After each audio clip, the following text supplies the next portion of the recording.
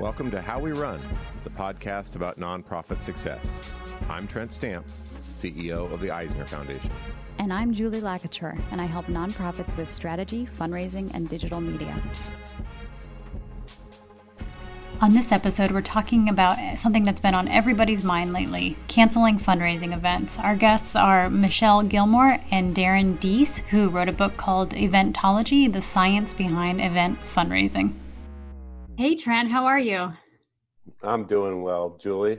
I see that you're working from your son's bedroom here.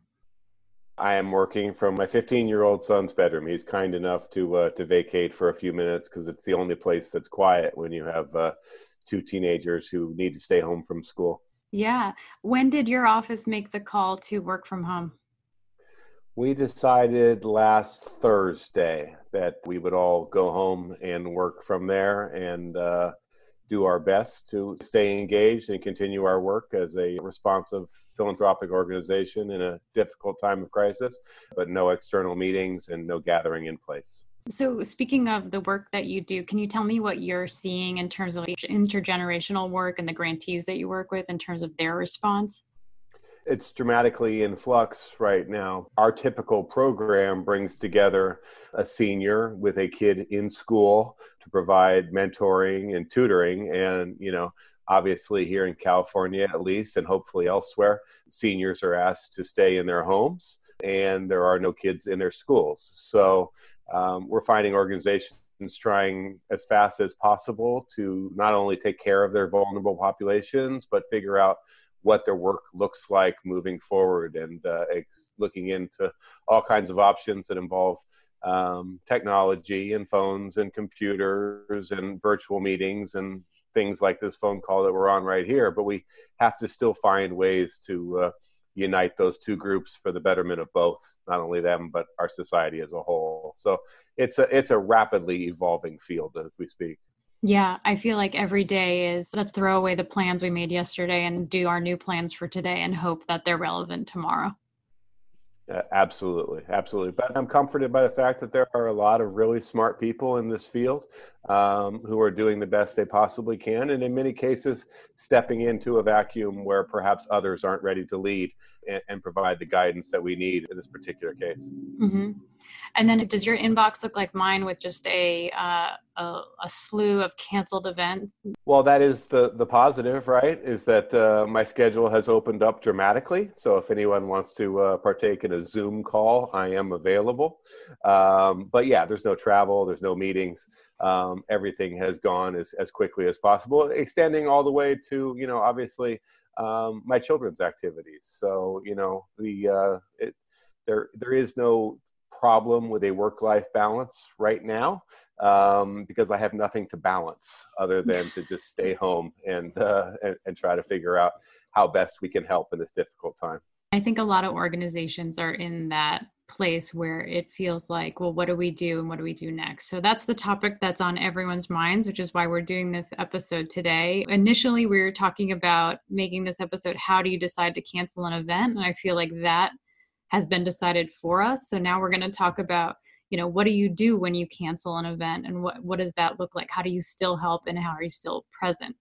So we're joined today by two event fundraising experts. Michelle Gilmore is the Senior Development Director at the Cystic Fibrosis Foundation, and Darren Deese is a fundraising coach and benefit auctioneer. Michelle and Darren, welcome. Well, thank you for having us. Thanks, Julie. Thanks for having us. We're happy to be here with you guys. So you two wrote a book called Eventology, which is the science behind nonprofit fundraising. We'll probably have you back on to talk about the science of event fundraising. But today I want to talk about something that we're all just thinking about all the time now. It feels like, of what do we do now? What do we do since we can't have this event? So Michelle, let's start with you. You work at the Cystic Fibrosis Foundation, and you mentioned to me that last week you had to cancel over 100 events. Can you talk about the decision-making there and what you're doing from there? Yes. So cystic fibrosis is a genetic disease that affects the lungs primarily. So it puts us and our families and our staff and many of our, CF heroes in the high risk category. So we've actually been postponing and canceling events for well over 3 weeks, a little bit above, ahead of the curve, if you will. One day we were kind of making a case in San Diego to push off an event that we had coming up on March 26th, and something that we would have to submit to our home office in Bethesda, Maryland, kind of a case for support. And we would have to say, how many schools are closed or how many cases do we have? Well, by the next day, Tuesday at 2:00 p.m., the whole foundation had canceled every event up through April 30th. So it really just changed. The lens is changing so quickly that it's really interesting and an amazing time, really. Yeah, amazing isn't always good though, right? And so Darren and I have been conversing about this a lot, and he comes from the event side as an auctioneer. And so he's had a lot of phone calls in the last couple of weeks. Darren, why don't you share a little bit about that? 17 to be exact. I had 17 events for the spring season, and out of the 17, first Monday and Tuesday, about 10 of them postponed or were undecided, but they just knew we couldn't keep the dates. And then by Wednesday or Thursday afternoon, every one of them had taken off the spring calendar. And, the sad part about it is there's some events that can easily reschedule into the fall season, but so many of the organizations were just so much concerned because they need those dollars to operate now. Not all nonprofits have the capacity and the savings to fund the things that continue to fund. Because one of the things Michelle said earlier in the week was, cystic fibrosis is going to continue to operate. But I work with so many smaller nonprofits where a $50,000 gala or a $150,000 gala is their everything. And they've already counted on that to be in the bank by June because their event was already happening. And now they can't do that. And those are a lot of small nonprofits that have a huge impact in all the local communities. So that's where Michelle and I started jumping in is, don't reschedule, reinvent, and let's find a way to put your program online. So what can we do to make the best of where we're at? And that's what we're dealing with every day now. So let's talk about that. You said don't reschedule, reinvent. Can you give us some examples? The traditional gala, 300 people are going to show up to dinner. They bought their ticket. You've already sold their sponsorships. In some of the conversations I've had with my clients in the last just even week is if we reschedule, we can still keep the ticket scale. So people aren't going to want their refunds. And I've kind of encouraged them. I was like, most people probably won't take their refunds because they're donating to a cause that they already love. So they did it for a particular reason. So I don't think a majority of those people are going to say, if I can't go and get my rubber chicken dinner, I want my money back. And I think the same thing goes with the sponsors. Most of the sponsors, and on a phone call we had last week, one of the sponsors did say, she's like, I've already budgeted that money out of my expenses, so I'm not going to ask for that back. We understand that your organization needs to reschedule or reinvent. But when we can go back into, and the conversation I've had with a few of our organizations is, let's go back to back in the old days, we're reinventing, but we're just reinventing with today's technology. Jerry Lewis telethons raised $2.5 billion over the years. We have internet, and we've got the YouTube and Facebook Live and all the different technology, but there's still a great opportunity with where we're at right now with social distancing. We can't be in the same room, but if we put that same concept in a small studio, whether it's a school gymnasium, a local playhouse, or just a recording studio from a local news channel, and we use their studio with their equipment and took that event online and gave people that same satisfaction that they can see where their money's going to go. They can see the impact of the donations. They can get their name scrolling across the screen on the bottom. Those are big factors, and people are going to need something to do. But let's take advantage of the fact that people are stuck at home. So let's entertain them and do that. Michelle and I have had different conversations on this because part of those, the nonprofits that need that money now to operate, they need it right now, they need it today. But Michelle and I had the conversation in depth this morning and started last night. Is this time right now the right time to actually ask for money? There's so much uncertainty. Are we in a time where we can ask families who they don't know when their kids are going back to school, they don't know how long they're not going to get paychecks? There's just a lot of uncertainty. So is this the right time to even ask individuals for money? I think that's a good question for Trent, really. I think it's always a good time to ask for money. People are grown-ups and they will prioritize the things in their life that are more important. I'm not going to take food out of my own children's mouths to feed someone else's children. That's just the way it is in the world.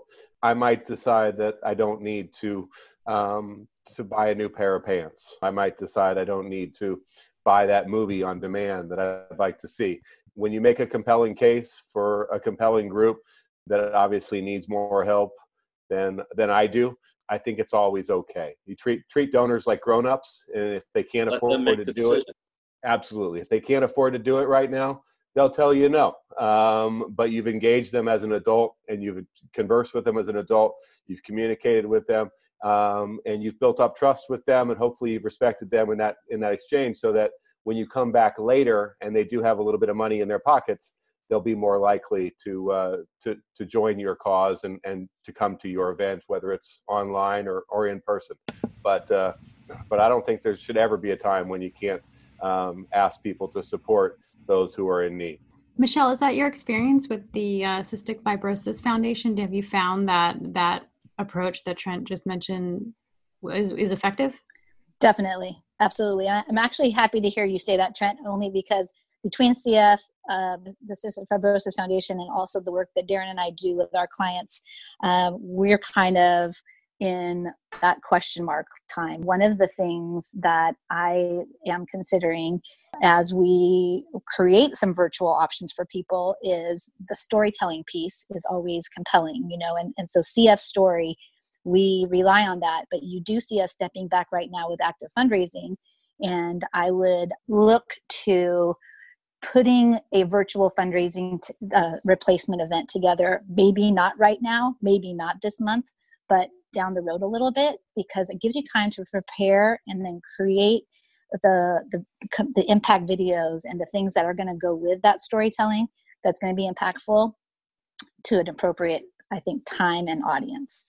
So let's talk about what a virtual event might look like. I'll only speak for myself and the 100 Zoom meetings I've been a part of in the last 3 days, and what a pain Right? they've been to put together. But tell me, what's a virtual event? Like, what are the elements of it that you could be thinking about as an organization? I'm in a group of fundraising auctioneers called Benefit Auctioneer Specialists. So these are just professional auctioneers around the country, and we all talk all day, every day, because right now we all have 2 months off. Nobody's working, so trying to reinvent and do these. And Zoom is definitely a platform. Zoom does have some capacity if you get their upgraded format, where you can actually host up to 1,000 individuals in a Zoom meeting. So Darren, do you guys talk really, really fast when you all talk to each other at the same time? I knew that was coming. No. And do you call on each other left and right? we do. All right, your turn. You're up. I'm gonna get 30. Your way. I got 100. Yeah, that's all I want. All you want to know. I get it. But the technology is there to kind of support that virtual piece. And some of the fear from auctioneers is, we don't want to get away from doing live events. So some of the fears was, if we do this, are we going to lose the gala experience? But, people like live sports. They like live concerts. They like live fundraising events. But we definitely don't want to get away with it. This is, in my opinion, is really just a temporary solution to get us through the next 8 to 24 weeks. We don't know how long this is going to be. The technology is there. That virtual event is a great resource. Is the kind of that telethon style I spoke about earlier. There's a great event. It's called Stand Up for Cancer. It's produced nationwide, and it's a great 45-minute show. A lot of those pieces are kind of pre-recorded, and then they're aired in a live format. And then it is really the same concept that Jerry Lewis did with the telethon. And it gives people a chance to be entertained, share your story. Michelle talked about the value of storytelling. Those stories already exist. You have those stories. You're just sharing them. You're getting a storyteller that's kind of putting that message out. They're talking to the executive director. We're talking to the kids that need the help, whether it's a school, it's cancer, it's cystic fibrosis, whatever the story is. We're bringing those and we're showcasing some of those people. Yeah. Something, I just want to throw a little something in there too, because when we talk about a gala, for instance, when you break that down, each piece you could convert, right? So we know that the silent auction, we can convert to an online auction, which is my favorite anyway, to be honest. I'm always pushing people to put a silent auction online. It's so much more powerful. You get more coverage. You get, a lot more bang for your buck. You don't have to carry all the baskets. Exactly. But, and then with the live auction, there's a way to do it on a stage with streaming it live using Facebook Live. And maybe you limit the number of items to Darren's point is you wouldn't have 15 because that might get too long and get too cumbersome, but it's still doable. Then as far as the ask, I think that there's a fun way to do that. I would say maybe make a little care package and you send everyone a little bottle of wine and some cheese and crackers and maybe a paddle, right? So that they actually can physically hold up their paddle and bid and just feel like they're part of it. And they can type in donations. They can, text donations. There's so, make them feel a part of it as much as you can to just make it so much different out of the box. Right. Really create an event and, just use those little things to customize it to your guest experience to just make it still fun and engaging and get something out of that.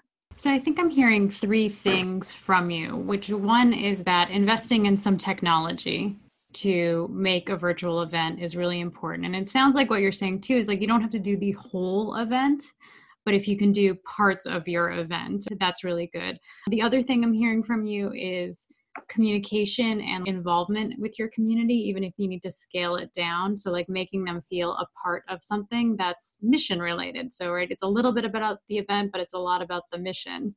And the other thing I think I'm hearing from you is really just finding a way to tell the stories that you've pre-planned. Like you're not going to be able to move an event virtual just by saying, we're going to do it at the same time and we'll just throw a camera up. It really is like planning a show.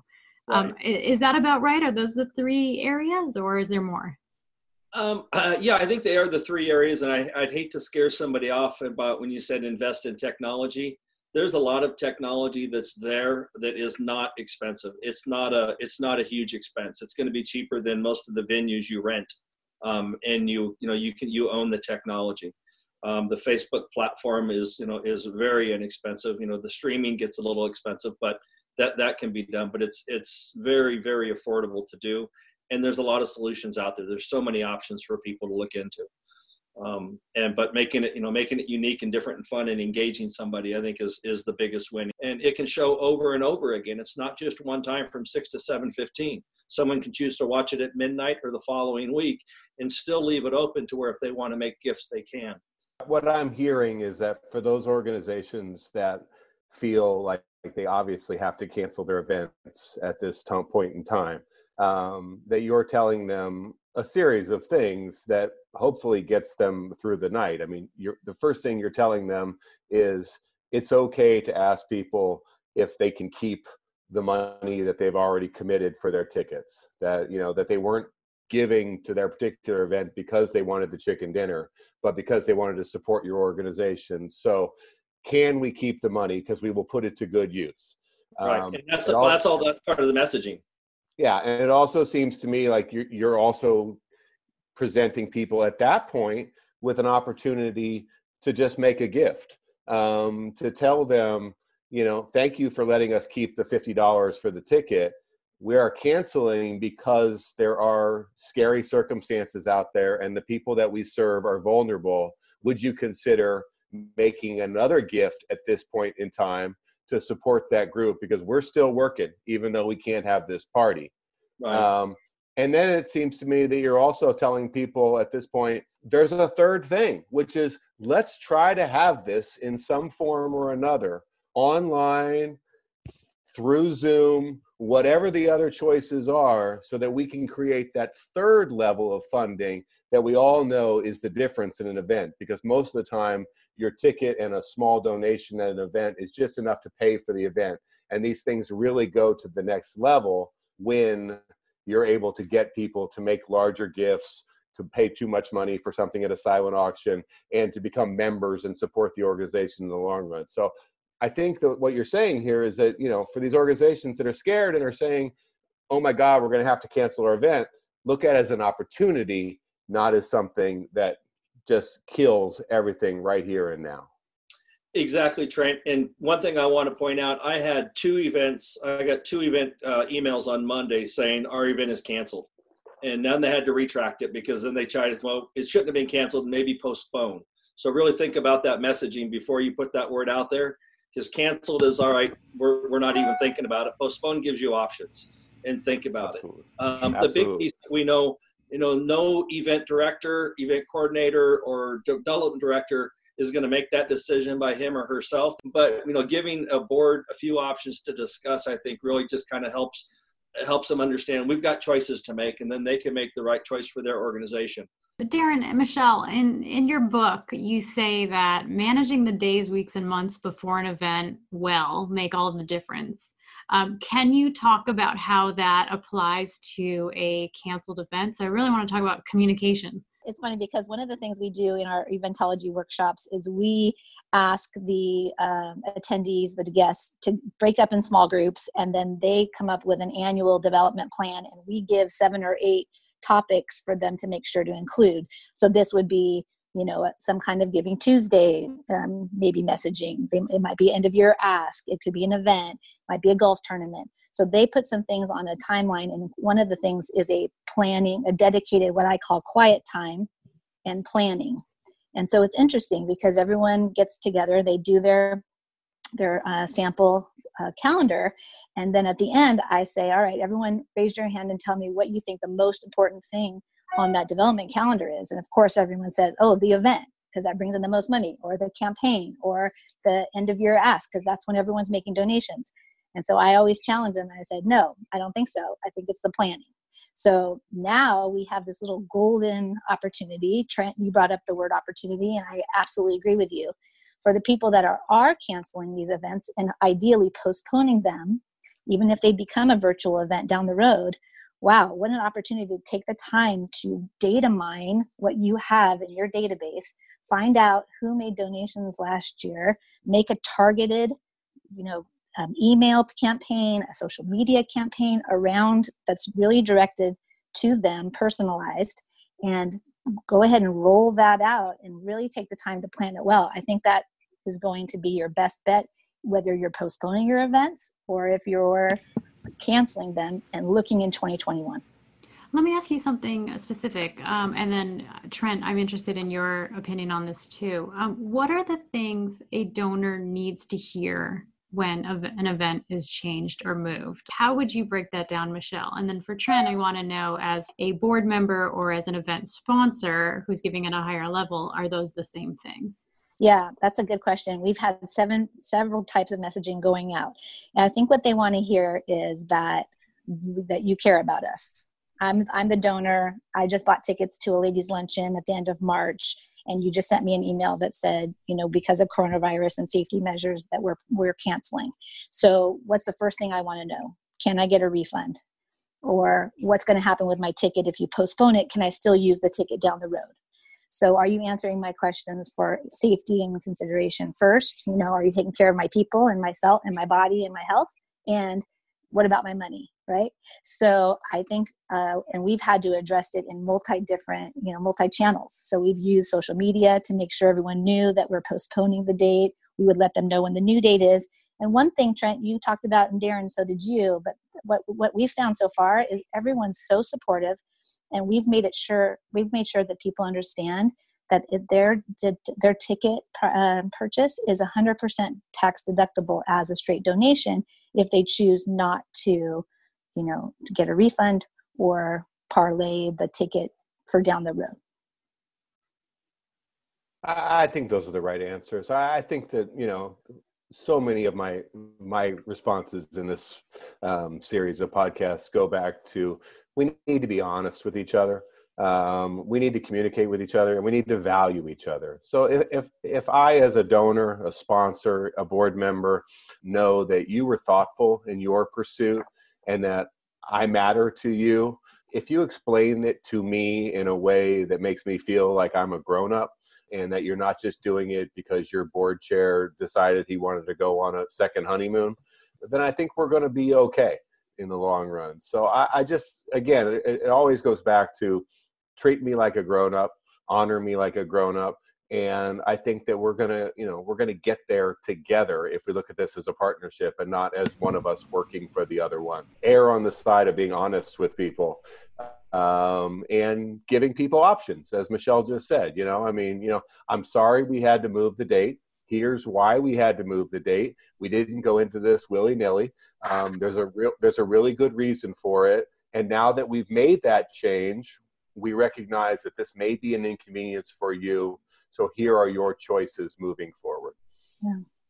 I love that. I think the choices are really important to people when they are receiving information that they weren't expecting. So they get to choose their next path.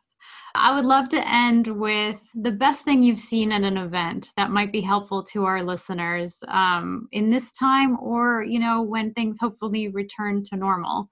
And while you're thinking of that answer, I just want to underscore one thing that I think I heard Trent say, which is that, be clear about your costs, be clear about what this event means to your organization, be authentic and be honest about it. Because I think sometimes donors think one thing about an event, and if we can educate them on what it means to the organization, I think you can move people into a really nice spot. So with that, I'll ask for event best practices. Drum roll, please. Right? Yes. Well, mine's easy. I'm all about the money, right?